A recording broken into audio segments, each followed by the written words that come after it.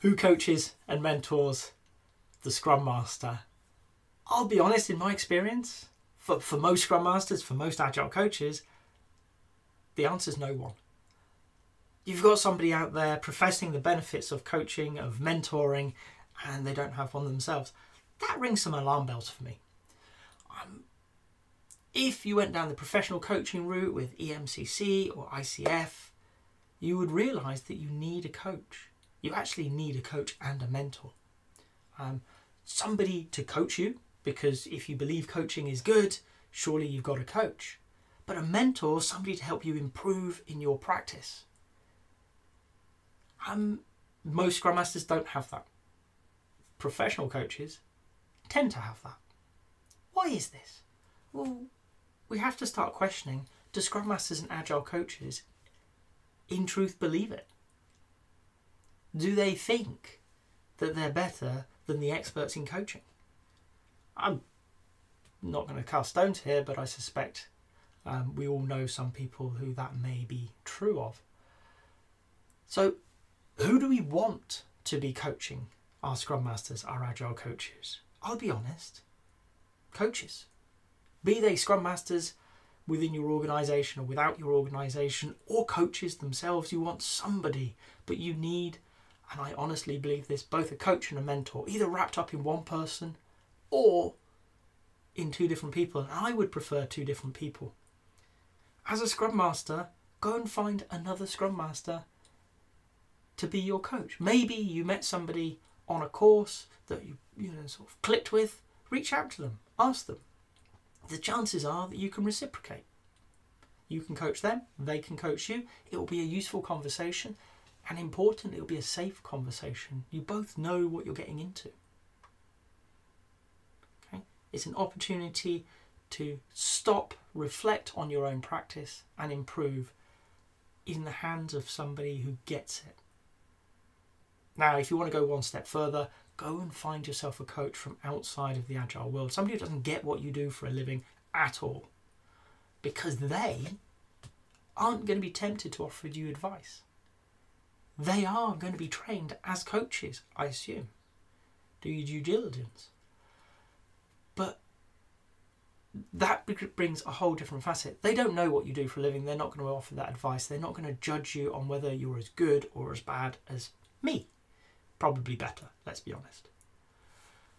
But they're going to look at you as you, they're going to listen to what you say, and they're going to help you get clearer on where you can be better as a practitioner. So go find yourself a coach. If you don't have one, if you fall into that group of people I mentioned at the start, you don't have a coach, you don't have a mentor, please find yourself a coach. Okay? Doesn't have to cost the earth, doesn't have to cost anything. But you will be better because you have it. Okay? And if nothing else, think of the hypocrisy. You're there coaching teams, coaching organisations, coaching product owners. You're coaching people. And you don't believe in your own skill set enough to actually have it help you. The second side is mentorship. Okay? Mentorship is about experience, advice. You're talking to somebody like myself. I'm more than happy to talk to you about mentorship and maybe to bring you into one of my mentor programs. Okay? But what you're looking for is somebody who's walked the walk. They've been there in front of you. They can offer you advice. They can help you shape your career and your practice to best suit you. They don't have all the answers. Okay? Anybody who believes they have all the answers in such a complex domain, run a mile from. I'll be honest, don't deal with them. It's because they've misunderstood the foundational tenets of the world we live in. Okay? When I'm mentoring, what I will be saying is things that I've done in my experience within a context, and they'll be offered in that vein. Here's something that worked for me in the past. And I will look to that person to say, well, that's interesting, but it doesn't work for me. Or that's interesting, but if I shape it this way, it might work. And sometimes you're an idiot, John. No. Any of those is fine because I don't understand my mentees' context as well as they do. All I can do is offer my experience, offer a bit of advice, and they'll take what they need from it and they'll discard the rest. And that's good. That's what we want from a mentor relationship.